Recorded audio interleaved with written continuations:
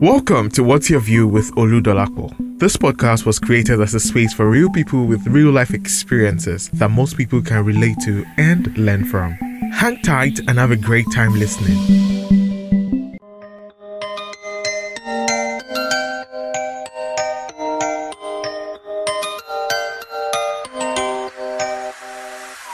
Hi guys, welcome back to my podcast. On today's episode, my guest and I would talk about ghosting, gaslighting, and reverse psychology. Emotional manipulators often use mind games to seize power in a relationship. The ultimate goal is to use that power to control the other person. A healthy relationship should be based on trust, understanding, and mutual respect. This is true of personal relationships as well as professional ones. You can learn to recognize the manipulation and stop it. You can also learn to protect your self-esteem and sanity as well. In this episode, my guest and I review common forms of emotional manipulation, how to recognize them, and what to do about it. So my guest today happens to be like someone I've had on the previous episode.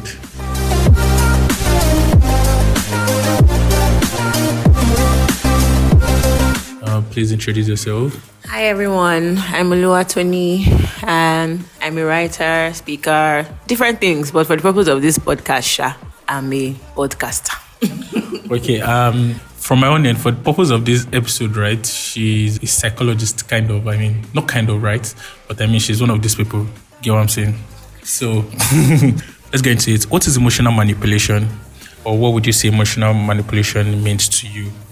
Okay, emotional manipulation is happening when a perpetrator is trying to get someone else to do something or feel something in a way that that person is actually not comfortable with. That would be like the short version.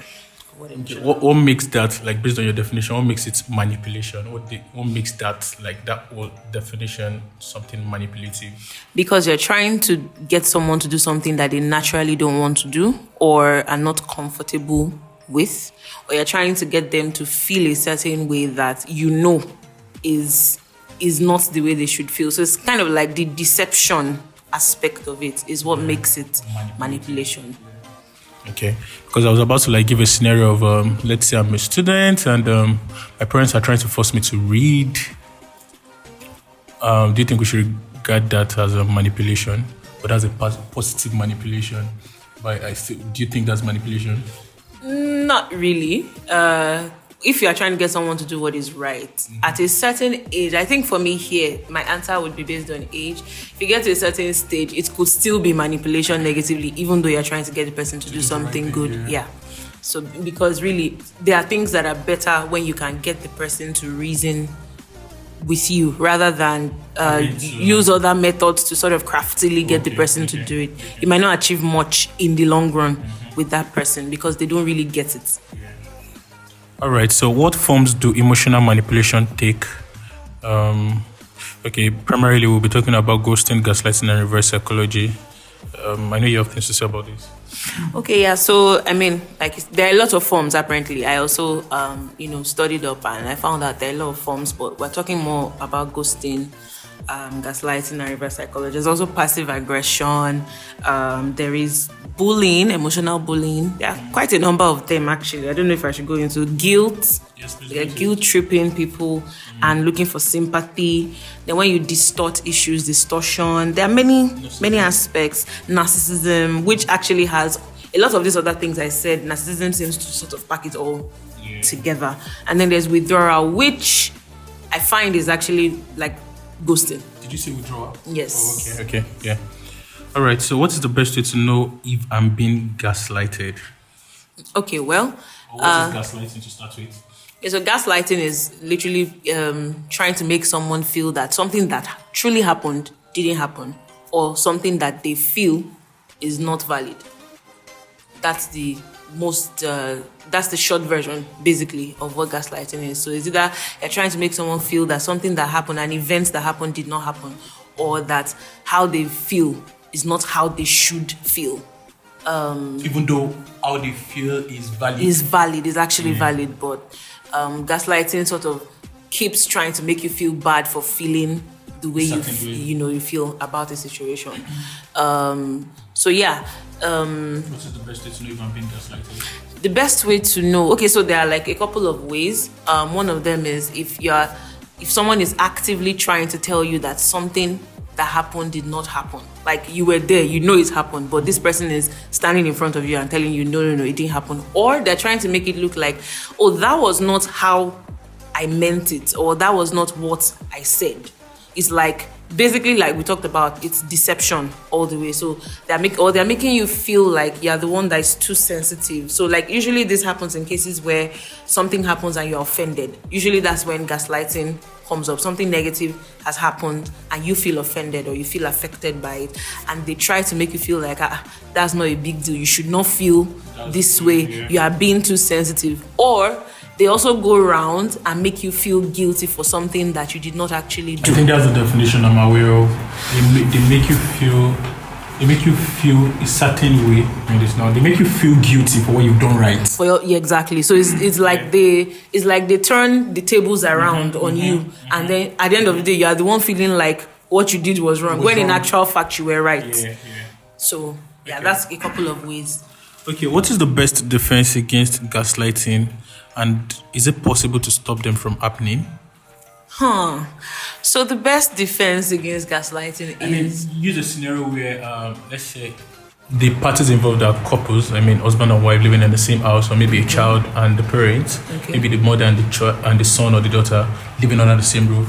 How do you expect this person to defend his or herself in such scenarios? Okay, so I think that in real life scenarios, depending on the person you are dealing with. So a husband and wife situation is definitely different from a parent-child situation. So a husband and wife situation, you can, in actual fact, nephew, exactly. So if there is a superior party, let me put it that way, whether an older person or somebody that is in a place of authority, it is possible that you may not always be able to stop them.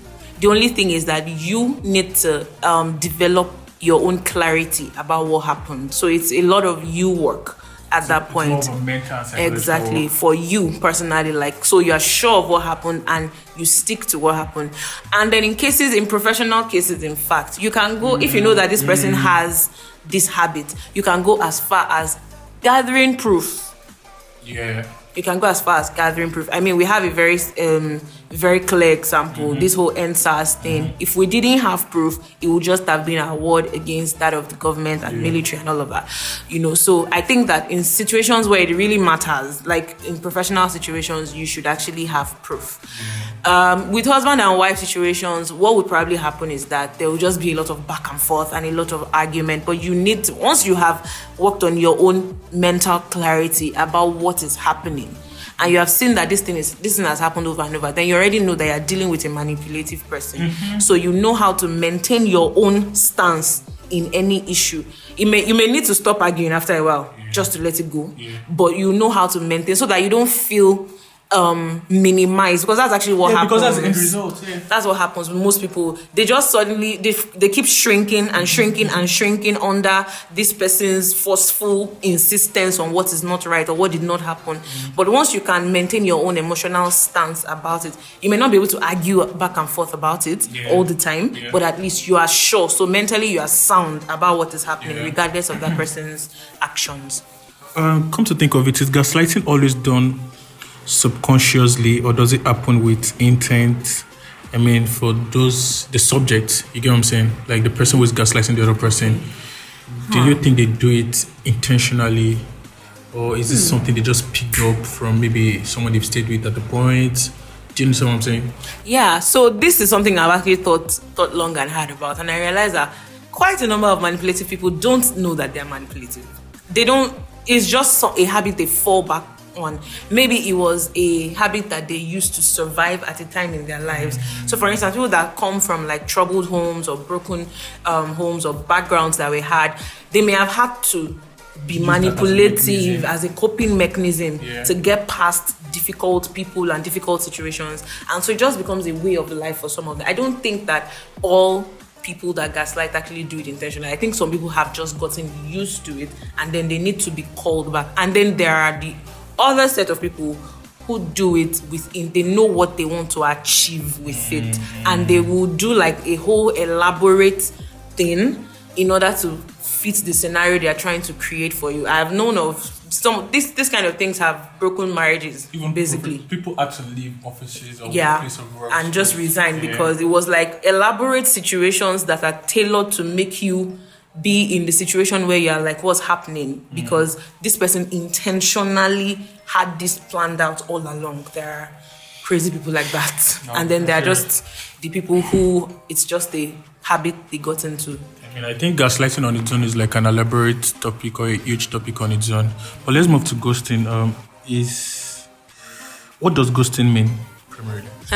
So ghosting is actually this term that we throw around on social media about when a person stops communicating and just disappears without any explanation, mid circumstance, mid like an ongoing communication, an ongoing situation with the person, and the person just disappears and it's like you never see them again.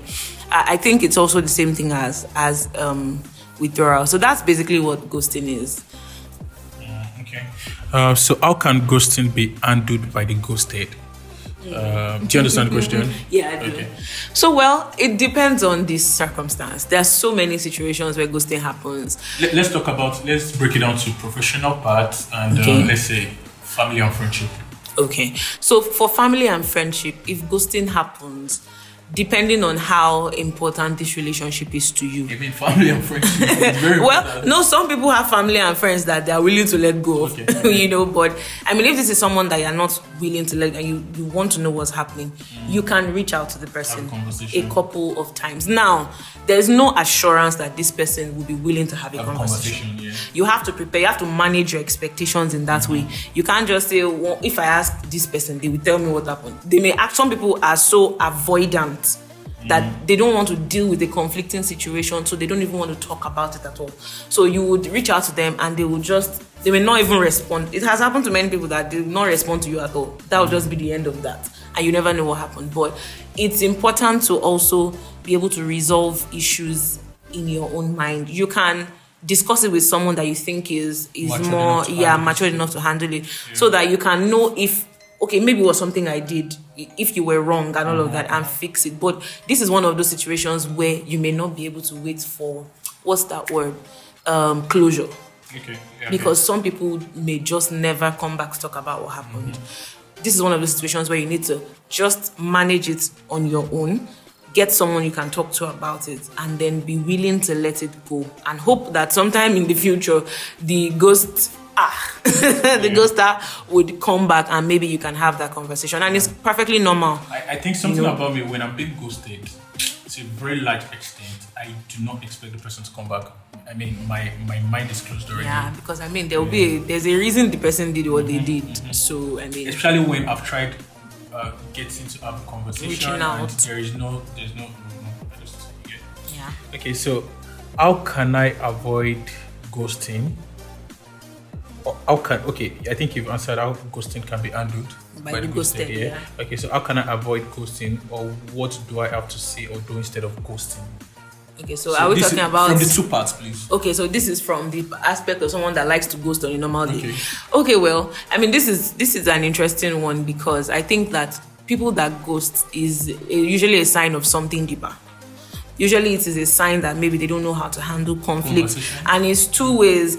They may have been in the midst of so much conflict growing up or staying in a particular place that they now do everything they can to avoid it. So anything that doesn't look like a smooth conversation that will end in smiling and laughing, they cannot deal. Then there's other people who have been in situations where they've been surrounded by so much conflict that they feel like everything has to be conflict. So even when it is not going to end like that, you already imagine that this conversation cannot end well. And I think it's a huge sign of maturity to understand that conversations are actually the way forward in any situation. You'll be surprised how much you will learn from talking to people if you would just allow the talking to happen. And I can tell you for a fact, you can hide behind, don't let people tell you that you cannot hide behind SMS and text and chats. I think that if you have a big communication problem, you can take baby steps. You can say, okay, I don't know how I want to have this conversation in person. maybe Send I a should voice chat note. this person. Yeah. You can send a voice note, you can chat the person up, because that gives you a controlled environment. So I think but the most important thing is to find, first and foremost, to understand that communication is important. Like, you would be surprised how much you will learn if you can communicate. So that's the first thing. And then you have to understand that if someone matters to you in some way, you cannot make them feel like they don't matter. That's what ghosting does. I think that some people don't know. I was reading a thread on Instagram, and I find that some people were like, I ghost too, I keep malice, which is a form of ghosting too. Like, something happens between you and your friend and you just disappear. And instead of talking about it, you just don't talk to them forever. And they were just saying that, I just don't want to be in that kind of situation. Some people don't know that it's a big deal. But you need to understand that it's like making the other person feel small and insignificant when you cannot, broach a subject with them and try to sort of trash it out. So I think that for people who usually ghost, I've said you can chat, you can try, you can even have a conversation with a third party. Just a third party that is mature. That is matured to enough, handle of course, to handle the situation. Yeah. You can have a conversation first so that you can get some guidance and some perspective on the issue. But it should not be a habit that you just run away and just walk away from things unresolved. Because the truth is that when you have a lot of unresolved things that you've left behind, it has a way of sort of coming back eventually. And then there's a lot you can learn from that situation if you resolve it that you lose out on because you don't want to resolve it. I think one key thing in the whole of all you said is the fact that we have to have conversation, whether you're the ghosted or you're the one ghosted person. Yes. The person, yes. I think the conversation will help you to like resolve whatever it is. And let's bring it down to like a romantic relationship, right? Yeah. I'm seeing someone and I realized that, okay, this person actually doesn't meet the expectation I had in my mind, right? Okay. It would be nice to have a conversation about it. And the end result is that most people, maybe 20% of the people, actually just withdraw without having any conversation. Yes. Would you like to say anything about that? Oh yes, I have plenty to say about this because this has happened over and over and over to so many people. I think that this is a personal opinion, I am a proponent of have the conversation. It may be it may be difficult, it may not end well, but have the conversation so that people don't walk away feeling like something is wrong with me. The truth of the matter is that you will eventually get to the point where you will not feel like something's wrong with you again, because you need to manage your own self. But I'm just saying that you shouldn't leave in your wake people that feel like they don't know what they did wrong and they are confused and you just disappeared. You should be able to say, adults, if you are dating, I want to believe that you're an adult. And if you cannot have this kind of conversation, then when you get married and you have a wife and you have issues, or you have a husband and you have issues, you will not be able to have conversations that resolve conflict either. So it's good to be able to say, you can find different creative ways of having the conversation, but I am a proponent of, I know that I've heard guys say that it's because of how the lady will react, that they just quietly slip away so that they'll not have to deal with the drama. But for people that say that the girl will hate them, like, she's going to hate you anyway. Whether you have the conversation or you just ghost her. In fact, the hate will be more if you just ghost her. But if you have the conversation, there will be some level of respect that you were able to communicate what was on your mind. I think that it's important to at least let people go knowing that, this is what happened. Because the pandemic we have of people looking for closure up and down, and because some of these people that are on the receiving end of ghosting, they can go from one relationship to another, just trying to fix what you did. You have people like having one fallback relationship to another one, and really what they are trying to fix is the one person that walked away from them and made them feel like everything was wrong with them, and they didn't have an idea what was wrong. It's important to let people know, even if you have a criticism, you should let them know that this is what I did not like about you that is making me say I'm not doing it again. It will pain the person, but guess what? You would have actually helped that person. And I mean, if you're going to err on any side, err on the side of being able to actually help. You know. So how can I overcome emotional manipulation of any kind? Well, the ones we've not spoken about today. Well, there are situations that you cannot get out of, but of course, get out is always the first thing, because it's a form of trauma in a sense. And if you keep exposing yourself to it, whether you like it or not, you will begin to become a victim. Even if you were, and usually what happens is that most people don't know. Most of the people that I know that have been at the receiving end of emotional manipulation, they start out not knowing that this is what this person is doing. It just looks like we're just having a situation, and before you know it, you are caught, especially when it is a situation where it's a relationship that you really value. If it's a work relationship, you can close eye, because of course you can decide I'm not working here again and get out. But in family and friends and romantic relationship, this is where this is so dangerous, because love sentiments will keep you there until you have no personality of your own, until you have no voice of your own. And so what we always say is live. If you can live, at least remove yourself from a situation for a while to be able to assess it objectively. So I mean, you can resign if it is so bad, but at work, if it's not someone that is always working with you, you can just know that this person is just being themselves and ignore them. But if it's in close relationships, you might really have to get out of the same space with that person for a while to be able to get yourself and your mind back. Yeah. Thank you. So what is reverse psychology? Oh well, reverse psychology, we all joke about it a lot. It's you know what you want to get the person to do, but you find a way that looks like you don't want it in order to get the person to do it. So you already know that if I say this thing or if I do this thing, it will get this effect from this person. And reverse psychology thrives on the fact that you know that the other person actually cares. And I think it also thrives on the fact that you know the person's weaknesses and the person's weaknesses, and then because you know the person cares. There are a lot of cases of reverse psychology. If the person didn't care, if the person had no connection or attachment to you, if you were not part of the person's weaknesses in a sense, it might not work. Usually reverse psychology works because you know the person's weaknesses, and you yourself, you might be a weakness of that person, and so it's easy to use something that they will think is important to you to get them to do something that you want. So that's my thought on reverse psychology. Okay, so finally, how do I draw a clear and firm boundary in professional and personal relationships? Yeah. Oh, well, I have this saying when it comes to professional relationships that I'm not at work to be liked. You guys might be saying. In fact, I would rather say do not be emotionally attached to your colleagues at work and to even your job. I feel like you can't. I feel like because we're human beings, you can't really say that. Or do not be totally emotionally exactly. It's just that you must have boundaries for where your emotions stop and where objectivity starts. Mm-hmm. But you would always have an emotional attachment to whatever you're involved in as a human being. The thing that I would say is that you must separate yourself from what is the main purpose of why I'm here. That I always say, I'm not here to be liked, I'm here to do my job. If along the way I gain friends, that's beautiful, but I'm not here for that.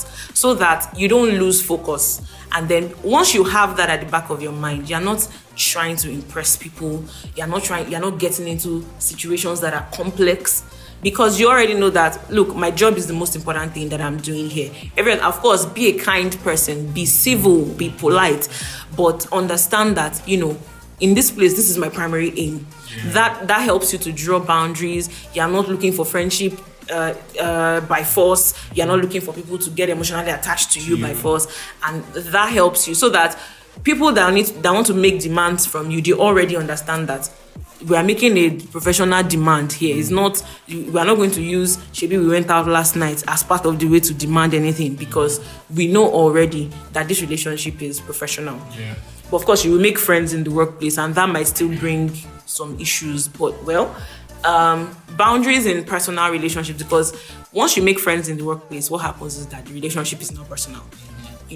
And boundaries is you need to understand who you are, what you would accept. And that's why everybody's encouraged to learn more about human relationships, so that you will not be in the dark when someone is doing something they're not supposed to do, when they're treating you in a way. Many people don't even know that they are being manipulated. They don't know that this person is trying to get me to do stuff.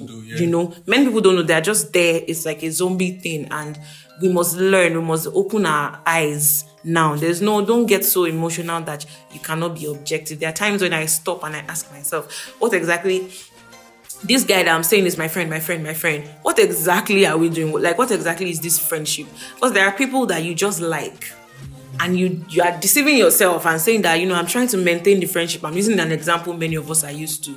This is a guy that maybe doesn't really care about you like that, or it's obvious that is not good for you as a person. Maybe values and all of those things don't align.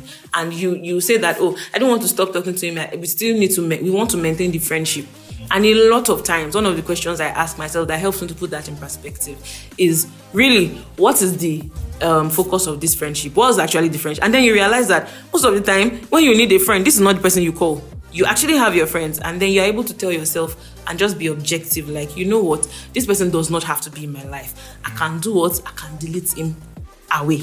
And move, exactly. But so those are the things, those are the ways that we create boundaries for ourselves. You have to ask yourself honest questions. If not, you just be in a sentimental rigmarole, just following after something or someone, and not really asking yourself, does this actually benefit me? Before I start just getting emotionally lost in the whole thing. And these are the things that help you draw boundaries. Thank you, Dr. Tony.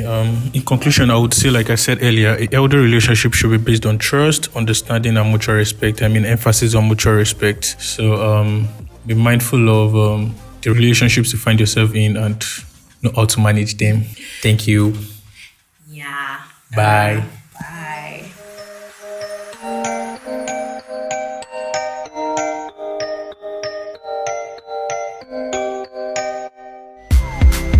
Thank you for listening to What's Your View with Oludolapo. Trust you had a great time listening. Feel free to share, like, and leave a comment. You could also reach out to us on Instagram at What's Your View with _Oludolapo. Thank you once again for listening.